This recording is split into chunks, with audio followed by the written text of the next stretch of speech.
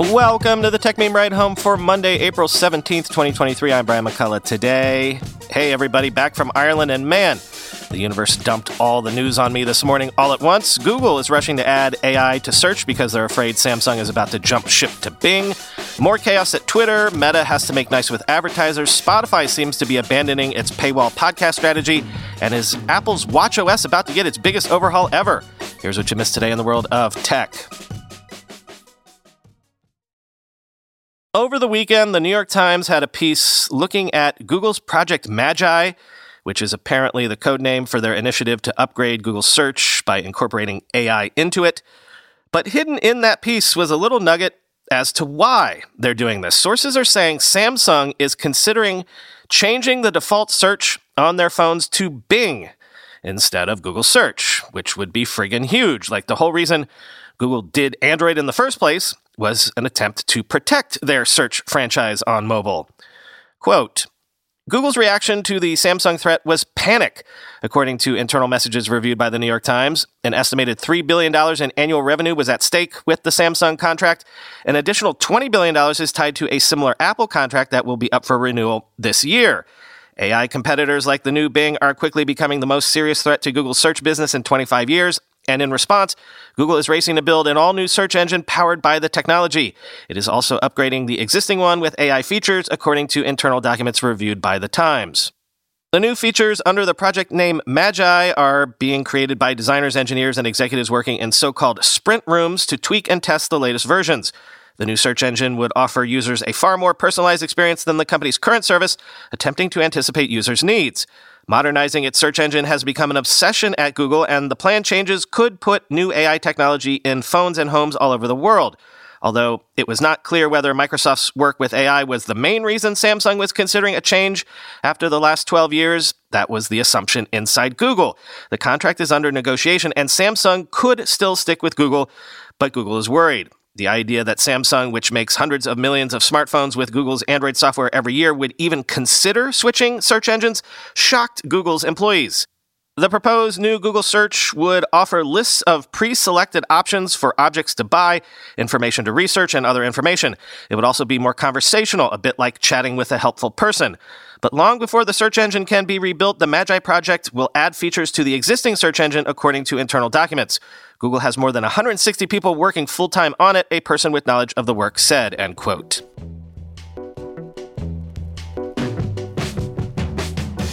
Real quick, Sega has acquired Rovio, which is probably best known for its Angry Birds franchise, for 706 million euros, which, considering Savvy acquired Scopely recently for $4.9 billion, Take-Two acquired Zynga for $12.7 billion, this is a bit of a come down for Rovio, right?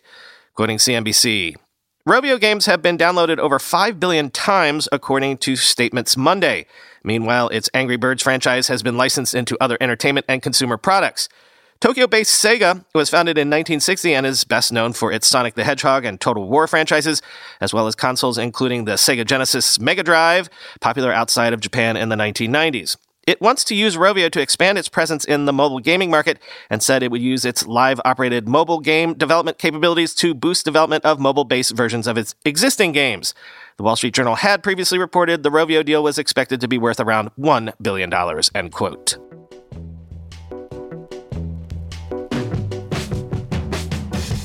The U.S. House Financial Services Committee has published a draft stablecoin bill proposing a moratorium on stablecoins backed by other cryptocurrencies and requested a CBDC study, quoting CoinDesk.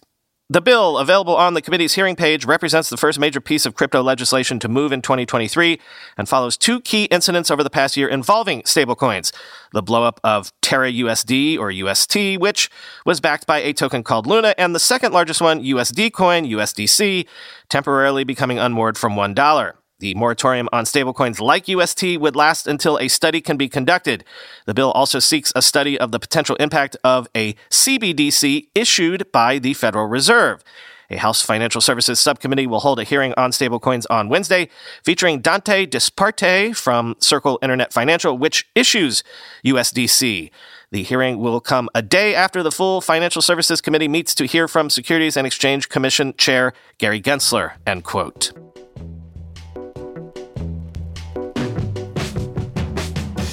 Over the weekend, numerous public service and safety Twitter accounts, including the account for the U.S. National Weather Service offices, said Twitter's new API rules limited their ability to issue automated alerts. As an example, the MTA here in New York was unable to publish tweets about subway disruptions and timetables briefly, though it looks like they're back online right now.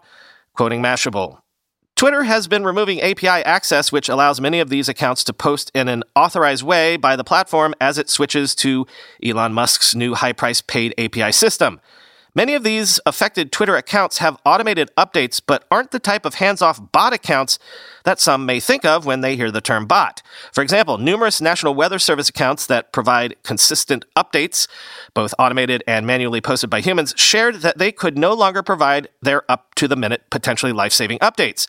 Other important services like the official account for the MTA, which runs New York City's public transit, and BART, which services San Francisco, shared similar issues with their access to Twitter's API.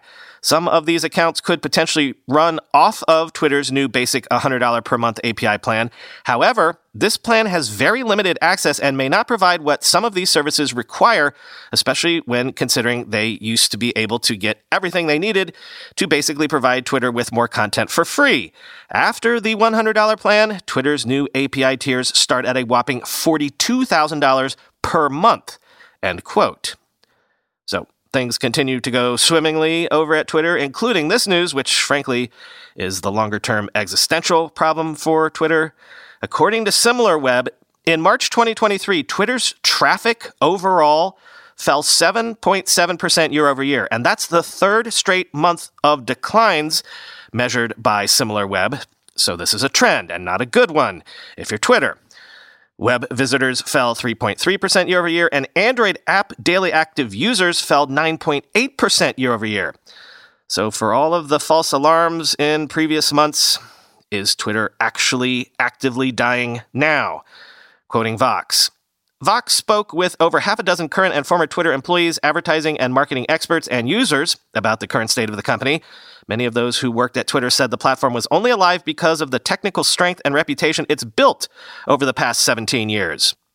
You can blow both engines on a jet, and the jet is still going to glide, said one former Twitter employee of 7 years, who spoke on the condition of anonymity due to fear of professional repercussions.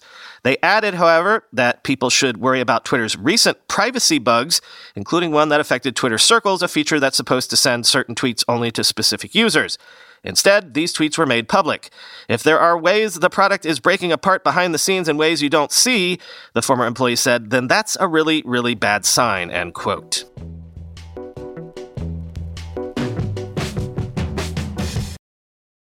Two more stories of things not working out the way people had hoped. The first is from The Information, which is reporting that after its first ever ad sales drop, Meta is ditching its traditional brash tone it usually takes with advertisers and is instead offering sweeteners to keep them spending on their platform, including a 25% discount for Reels ads. Reels, of course, is supposed to be the growth area of Meta.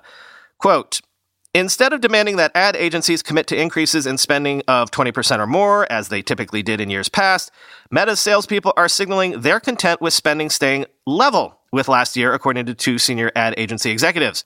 Meta is offering advertisers sweeteners, such as discounts of as much as 25%, for those willing to spend a certain amount testing different ad products on its TikTok rival feature, Reels, according to an ad executive whose firm spends more than $200 million annually with Meta. While Meta frequently offers discounts to encourage usage of new ad products, this one is unusually large, the executive said. And salespeople have stopped spending time in meetings with marketers talking up the metaverse and instead are pitching advertisers on Meta's artificial intelligence-powered ad delivery and measurement tools in hopes of boosting ad sales in the short term, ad executives say. So far, the results have been mixed. Meta's change of strategy reflects an ad market so weak that some smaller digital media firms have seen declines of as much as 20 to 25% in revenue in the first quarter, according to two senior digital publishing executives. While Meta's scale would allow it to do better, it is also facing competition for ad dollars from ByteDance's TikTok, although the threat of a government ban on TikTok may have offset some of those competitive pressures. The company's ad sales efforts have been complicated by layoffs in its ad sales department and high-level changes, including the departure this summer of Marnie Levine, Meta's chief business officer. Meta has forecast that its first quarter revenue, which is made up mostly of advertising, will be from as much as 6% down on the year earlier to possibly up by a mere 2%. The company will report first quarter earnings on April 26.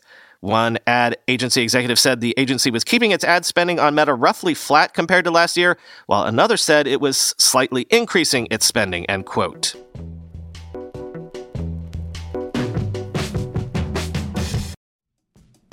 Guys, we don't have to choose between hair growth and our health. Nutrafol's drug-free whole-body approach promotes hair growth from within. No compromises, just better hair. Nutrafol is the #1 dermatologist-recommended hair growth supplement brand with over 1 million people seeing thicker, stronger, faster-growing hair with less shedding. With Nutrafol, building a hair growth routine is simple. Purchase online, no prescription or doctor's visits required. Free shipping and automated deliveries ensure you'll never miss a day. See results in 3 to 6 months. While many supplements rely solely on ingredient studies, Nutrafol clinically tests final formulations to ensure their efficacy. In a clinical study, 84% of men showed improvement in their hair after 6 months taking Nutrafol's men's hair growth supplements. Take the first step to visibly thicker, healthier hair. For a limited time, Nutrafol is offering our listeners $10 off your first month subscription and free shipping when you go to Nutrafol.com/men and enter the promo code RIDEHOME. Find out why over 4,500 healthcare professionals and hairstylists recommend Nutrafol for healthier hair. Nutrafol.com/men, spelled Nutrafol.com/men, and enter promo code RIDEHOME. Recently, the world learned the power of artificial intelligence, a technology cybersecurity leaders have been leveraging for years. Now, as AI expands and evolves, those same security leaders are left wondering where humans fit into the next generation of AI-empowered security tools and solutions. Arctic Wolf, the industry leader in managed security operations, seeks to answer this question in their newly published report, The Human-AI Partnership. Access the insights of over 800 cybersecurity decision makers in North America and the United Kingdom to better understand how organizations are weighing the benefits and risks of deploying AI tools. Uncover the biggest obstacles to turning AI and human engineers into a formidable team. Discover why the near-term benefits of large language models are being upended by a crucial flaw in the technology. And learn what the rise of AI tools mean for human practitioners moving forward. Get your copy today at arcticwolf.com/techmeme. That's arcticwolf.com/techmeme. And Spotify is apparently planning to drop its subscription wall around some of its Gimlet podcasts in the coming months. So, is this the continued reversal of Spotify's entire podcasting strategy? Quoting Semaphore, Spotify acquired Gimlet for $230 million in 2019 in the hopes that exclusive access to podcasts like Reply All would bring new subscribers to the streaming service. The shift away from using exclusive podcasts to acquire subscribers marks the end of that experiment, though it's good news for the fans who can now listen anywhere. While Gimlet's podcasts were exclusive to the platform, some other podcasts and companies under the Spotify umbrella are not, including shows from the sports and pop culture company The Ringer. As Semaphore reported earlier this year, Ringer founder Bill Simmons personally lobbied Spotify CEO Daniel Ek against putting the podcast company's shows behind a strict exclusivity window. Simmons argued that The Ringer would miss out on the advertising revenue on other platforms, which was growing in areas such as sports gambling, end quote.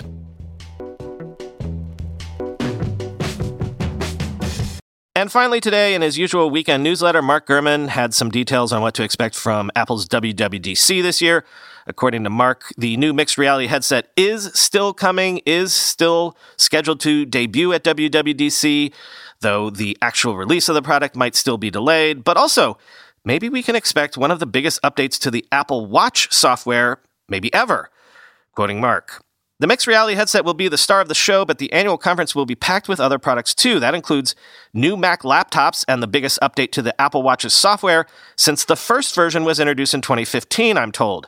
Altogether, the company is planning to unveil the reality headset, the first major new Apple product category in nearly a decade, a new XROS operating system and software development kit for that headset, new MacBooks, iOS 17, iPadOS 17, macOS 14, and a major watchOS 10 update. The updated versions of iOS and iPadOS aren't likely to offer major new features, unlike last year's software, which ushered in a new lock screen. But they should satisfy a checklist of user requirements with more minor improvements. I'm also not expecting major macOS or tvOS changes. The new Apple Watch operating system, however, will bring bigger enhancements, including an updated interface. With the reality headset, Apple is preparing for a future beyond the iPhone and iPad. I'm told the device will come with a clear story for developers in terms of how they'll want to use it, and much of the week-long conference will showcase the headset's onboard app store for accompanying tools. The headset is unlikely to go on sale for several months after its unveiling, giving developers time to create mixed reality apps and services. When Apple previously intended to introduce the headset in March, the idea was to release it publicly in September. With the debut now coming in June and recent production hiccups potentially slowing the process, I now believe that Apple will be happy just to get it out in time for the holidays. Moving on to the Mac, Apple has several new models in the works, a 15-inch MacBook Air, an updated 13-inch MacBook Air, an entry-level 13-inch MacBook Pro, a refreshed 24-inch iMac, the first Mac Pro with in-house chips, and updated high-end MacBook Pro models, and all of these should go on sale either this year or in early 2024. There are also 2 Mac Studio follow-ups planned, but that timing is less clear. At least some of the new laptops will be announced at WWDC, I've been told, but there's a big caveat.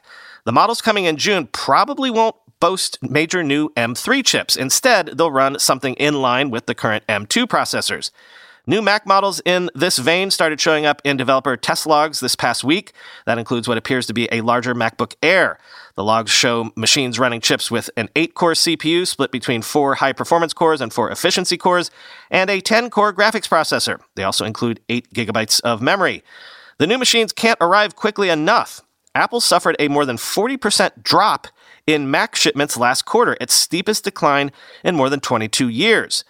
The watchOS update will tell you most of what you need to know about the Apple Watch in 2023. That's because hardware changes are expected to be minimal, so the operating system upgrade will be the focus. Apple's iPadOS 17 will lay the software groundwork for revamped iPad Pro models coming next year with OLED displays, and iOS 17 will cause some noise beyond WWDC itself. Apple is working to overhaul the software to open up the iPhone to sideloading, the downloading of apps outside of its official store, to comply with new European regulations by next year, end quote.